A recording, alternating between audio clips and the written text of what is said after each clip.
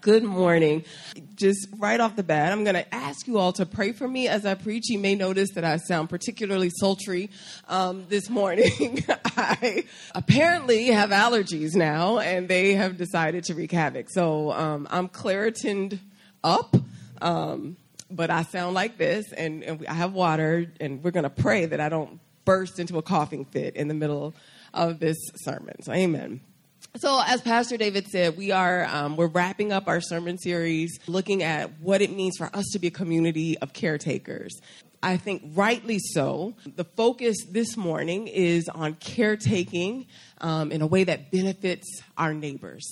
So as I was thinking about this sermon and preparing for it, a couple things happened. First, as soon as I looked, I checked the little spreadsheet to see, what am I preaching on this Sunday? And the very first thing that popped into my mind was a very strong sort of remembrance of a story from my own community, the neighborhood that I live in that's right up the street from here, this direction, and a story of one of my neighbors. And then a verse came to mind that I did not want to preach on, but Jeremiah 29, verses 4 through 7.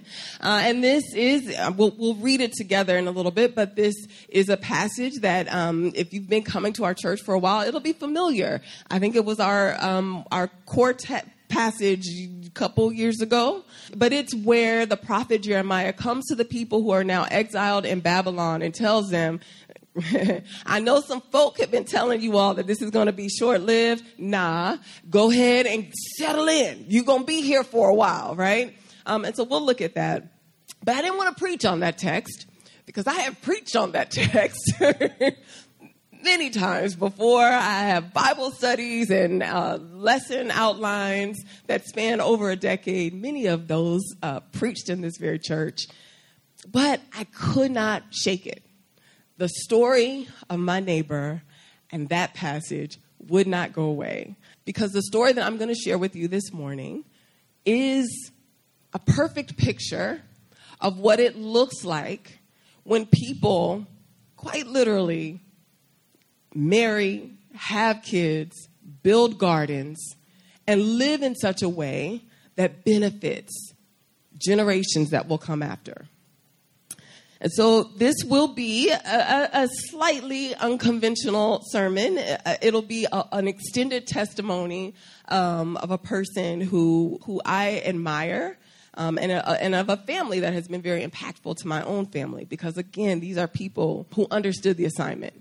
And they have lived this out in this space. I've shared before that the Holy Spirit will always confirm God's word to me when I'm going to preach, either through prayer or through worship. And this morning, as Pastor David just prayed for me, I got that confirmation. The ground that we walk on is better because of this family, because of this man. And so it's a story that I'm excited to share with you. Before I do, though, I will say, just in full transparency, we're all formed in ways. We have our worldviews, and there's ways that we see things. My filter is that I fundamentally believe that anything and everything that happens that is good in my life, even the stuff that happens that is bad in my life, that is always for someone else. That my life is not just for me, it's for the other. I fundamentally am convinced of the fact that that is just true of all of us. That's what it means to be the body of Christ. And so when we think about being caretakers, when we think about whatever building it is that the Lord would walk us into, it's impossible for me to imagine it being just for us. It is necessarily because of who God is and the way God moves in this world through us. It is always for the good of others, the good of us, for our good, and for the good of others, and for the glory of God. And so I hope that you see that very clearly this morning. That has been the way that I think we as a church have moved.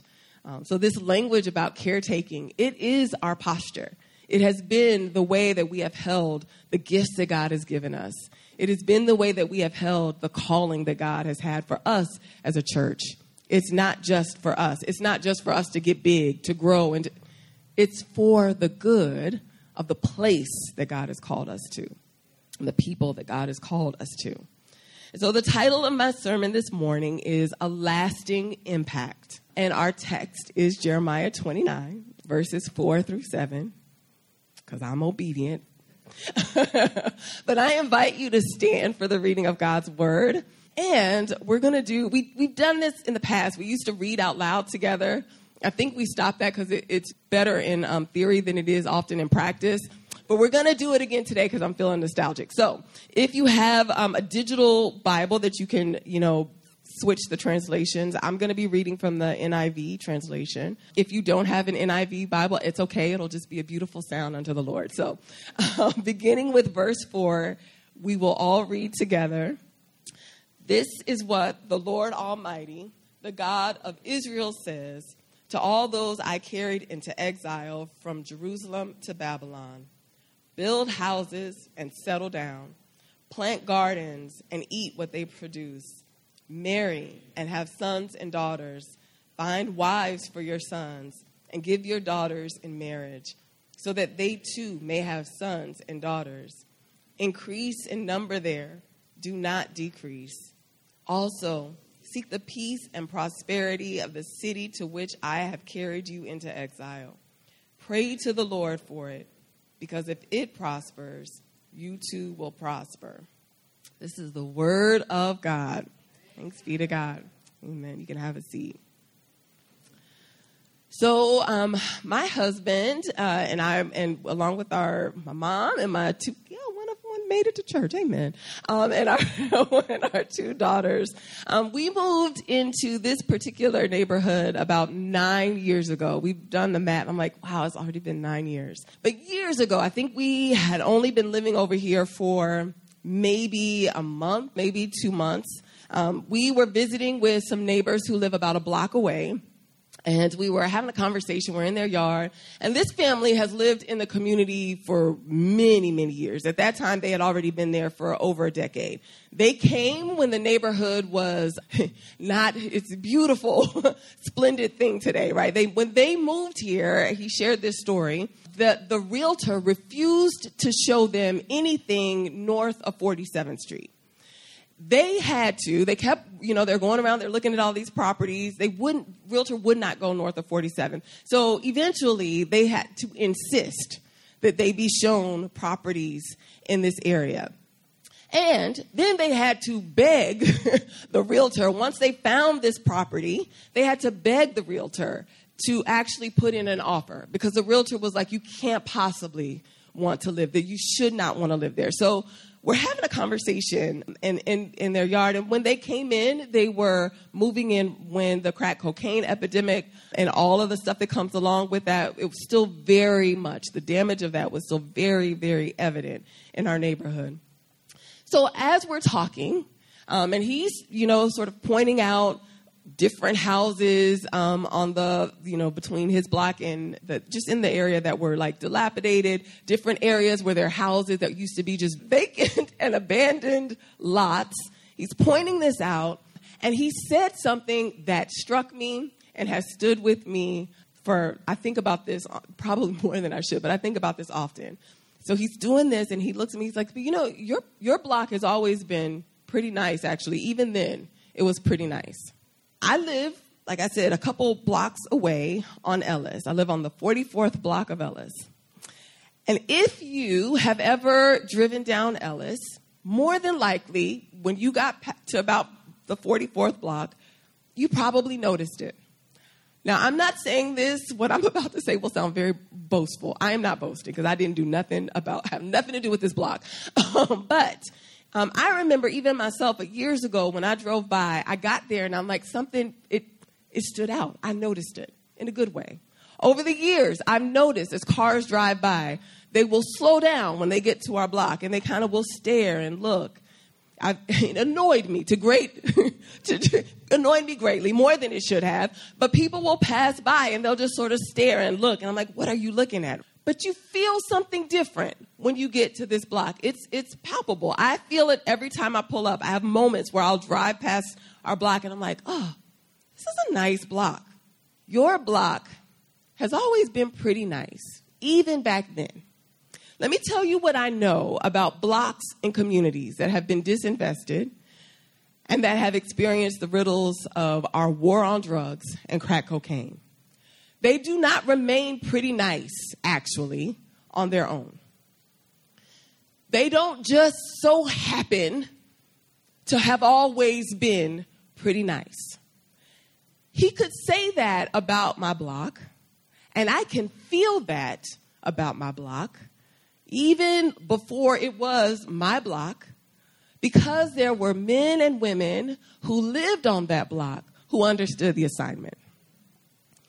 So the story I want to tell you about today is my neighbor who has passed away, but Mr. Burrell. In a book that was written years ago by Mary Patillo, it's called Black on the Block, and I highly encourage you to read it if you want to. It's actually about this area. But she talks about the first black families that moved into this area. And she says that those families that moved in, they actually had higher incomes and were on the whole better educated than their white counterparts. So Mr. Burrell was one of those families. He and his wife moved in, I think, in the 50s. Okay, so this is when I'm not a historian, and my neighbor has moved, so I couldn't verify the dates, but I'm pretty sure she said that they moved in the 50s, he and his wife, and they moved into this area, again, one of the first black families on that particular block, and they settled in. And if you've been coming to this church for any amount of time, you've probably heard about what happened when first black families moved into particular areas. They didn't stay the first black family for long, and those areas didn't stay only, a handful of black people for very long.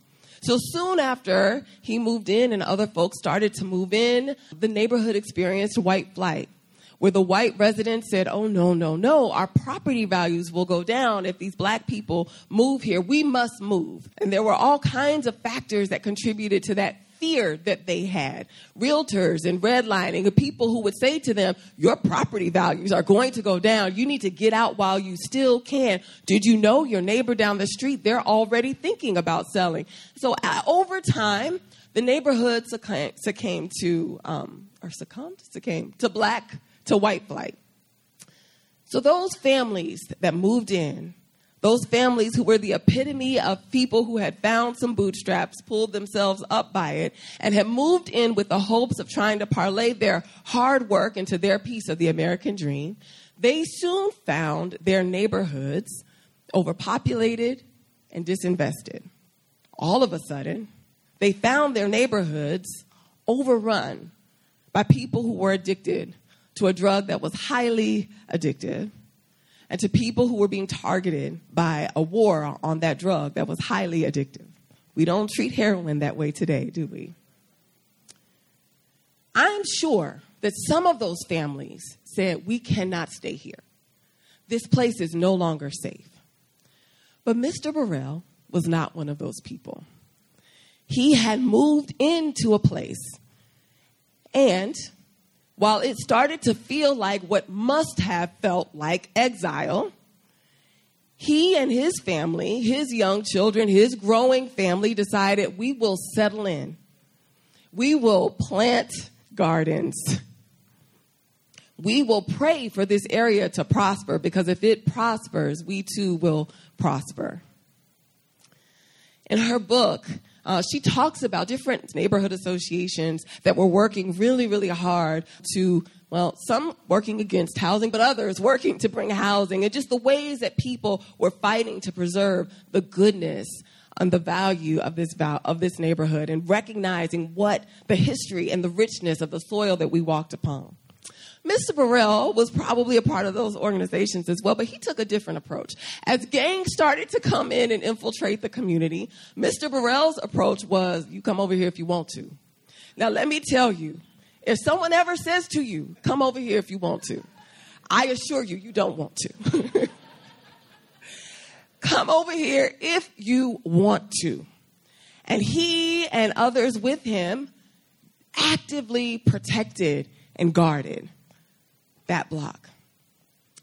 He actively protected and guarded in many ways, some of which probably are not appropriate to share in a sermon that's being recorded. But he actively protected that block. They were vigilant. They would do vigils. They would watch out for folk who looked like they might be up to no good. They had a physical presence that said to people, this space, no, come over here if you want to. And so, as the neighborhood started to fall, as homes that he would have seen be beautiful places where families moved into and had wonderful dreams about starting their lives and having them be their forever home, as he was watching those homes become crack houses, those homes be abandoned and become overrun by slumlords, right? As he's watching things fall apart, his commitment to being able to protect the space that he was in was firmed up and solid. Mr. Burrell was a man of God, and he was raising godly children who understood the importance of putting action to their faith. And so he lived in such a way that in the times where the worst that they would ever be, there was something about that block. It always remained pretty nice. And I imagine that even as other places on the street were falling apart, the work that they were doing there is probably the reason why, as bad as it may have looked, the neighbor that I was talking to felt like it wasn't so bad that they couldn't move over there and weather some storms. So this sermon series is about caretaking for the good of your neighbors. When my family moved into the home, Miss Joy Burrell, Mr. Burrell's oldest daughter, youngest daughter, only daughter, his child. She's one of the first people that we met. She came to our house to welcome us to the neighborhood. I think we had been in there for maybe a week. There were boxes still in the house. She came to welcome us to the neighborhood and invite us to the block club meeting that was happening like that night. She was on her way to the block club meeting, and she's like, y'all might want to come to the block club meeting too, right? She ended up coming in and talking, and nobody went to the block club meeting. She came in. I don't know if the block club meeting started at 4. She left my house at 7:30. I will never forget it, because at one point in time, I'm like, well, I'm about to cook dinner. But she came, and she sat, and she talked. And as much as I was confused by why this conversation lasted so long, she became somebody who I loved so much. She came and she talked, and she came back the next day. And then I would see her outside with the kids, and she invited my kids to come over and play in the yard. And she would talk to them about the different plants that were in her yard. Now, some of you may know in my house, if you come, you'll see lots of plants, right? I've become a plant mom. If you come to my house in the summertime, or if you drive by, you'll see, well, don't drive by now. It looks a hot mess. But on good days, you'll see a well-kept yard, and you'll see flowers. And if you come into the backyard, you'll see that I have a garden. Let me tell you, I was somebody who killed everything that I touched. I could not keep a cactus alive prior to Miss Joy. But Miss Joy would come, and she would talk to my kids about the plants, and she would talk to me, and she'd say, you ought to plant a garden. Because the kids will really benefit from that. They love plants, Michelle. You should plant, tomatoes are an easy thing. Start with that. And so I took the hint, and I said, all right, Miss Joy, I'm going to plant a garden. And I did. And I learned. And she came over, and she helped me tend the garden. She helped my kids grow an appreciation about garden. At least one of my kids has held on to that. The other one, that's okay. But she likes to eat the things that come from the garden. But Miss Joy would come and share stories about our neighborhood because she grew up there. And this was her soil. It was the soil that nurtured her. And as we were coming in, she wanted to welcome us and invite us into that story. I am a different person because I met Miss Joy. If you drive by my house on a good day, don't do it today. Don't do it today. But on a good day, if you drive by my house, you would have an impression about the kind of people who live there. We are those kind of people because we met Miss Joy and because we learned the stories about Mr. Burrell, and we got to sit and talk with him and hear the appreciation that he has for this soil, for this place, for this land. My kids are different kind of kids than they would be if they had just been raised by me and my I can't keep a cactus alive self. Because of the work, because of the faithfulness, because of the way that Mr. Burrell and Miss Joy took care of the place that they were blessed to be in. And you do feel it when you walk on my block. and you see it. Over the years, many people have moved in. Some folk have sold their homes. Other folk have come in. And when we have conversations with new folk who come, we have conversations with new folk who come. Let me tell you who I am not. I am not someone who is going to think on my own accord to go knock on somebody's door to welcome them to a community. I want you to be welcome. I may be glad you're here. It is not going to occur to me to do something like that. It would not have occurred to me to do something like that if I had not met a Miss Joy. And because of the way that they have lived, that's a way now that we feel we ought to be neighborly to the people who come. You need to know the story of the soil that you are walking on. Early on, there was a family that moved into a home, and my husband, partly because of who he is and partly because of the community that we were welcomed into, he went online and he printed out the whole history of the house that these people had moved into. And he wrote it up. He put it together all nice. And we walked over. We were like, do we have anything to give otherwise? I think we had a bottle of wine, and we left it on their doorstep because we wanted them to know where they were. We wanted them to know the legacy that they were inheriting, because there were people like Mr. Burrell who said, this is my soil. I understand the assignment. I'm not going to pick up and run. I'm not going to go and seek something that might be easier, that might be, nope, this is where I am called, and I am called to make it better for the people who are here now and for the people who will come after me. And he has. There aren't books written about Mr. Burrell. And even in the book that I'm referencing, he is a person that I know is a part of that story, but his name is not named. But that life, his legacy, the way he raised his kids, the way he stood in the gap, the way he prayed in that space, the way he stood and said, I wish you would, in that space, that has spread. There's another neighbor on our street who goes and he walks his dog every, as you have to walk your dog multiple times a day. And I love this man because he walks his dog. There was a moment where there was like an element that looked like they were trying to come into the neighborhood, and he walks his dog, and he walks his dog with the spirit of, you come over here if you want to. And he walks up the alleys. He goes into the places that nobody else goes.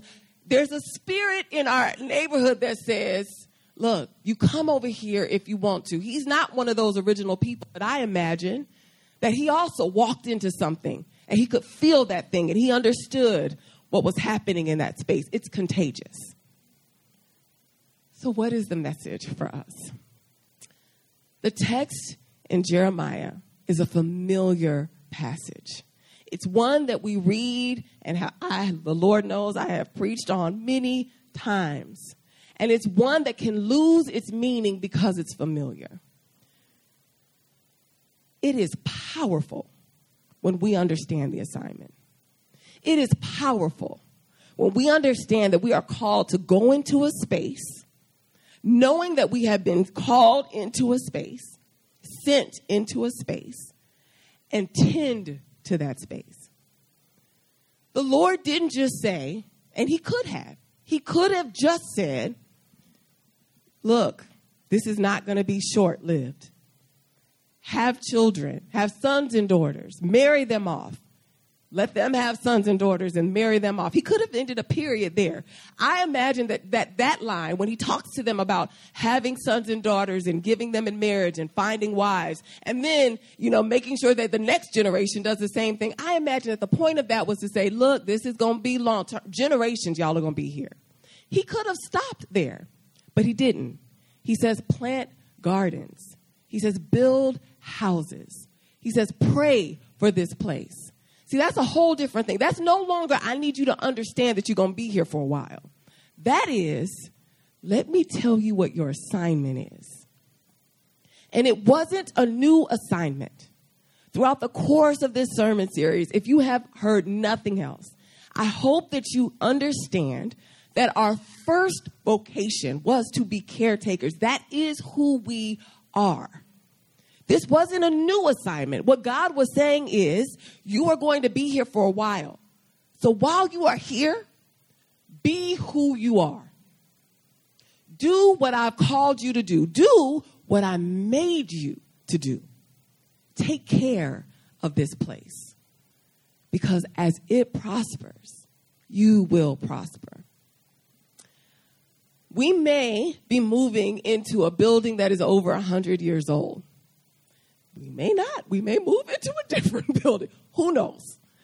But wherever God calls us, the assignment is that we take care of the space that we are, that we know and appreciate the soil that we walk on, and that we live in such a way that somebody somewhere will be able to walk by and say, there's something different about that space.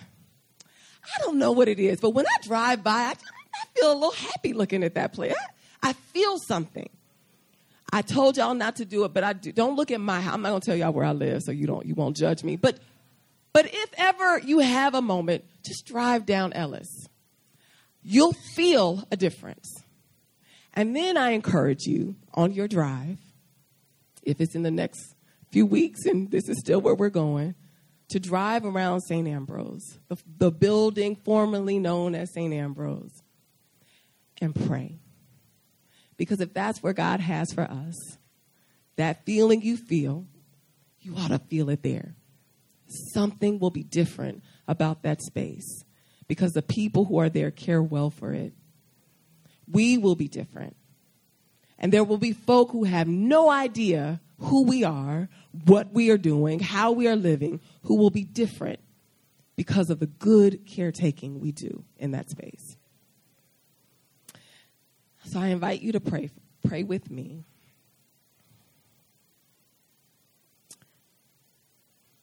God, I thank you that you are a God who is unchanging. And I thank you that you are a God who is not wishy-washy when it comes to the assignments you give your children.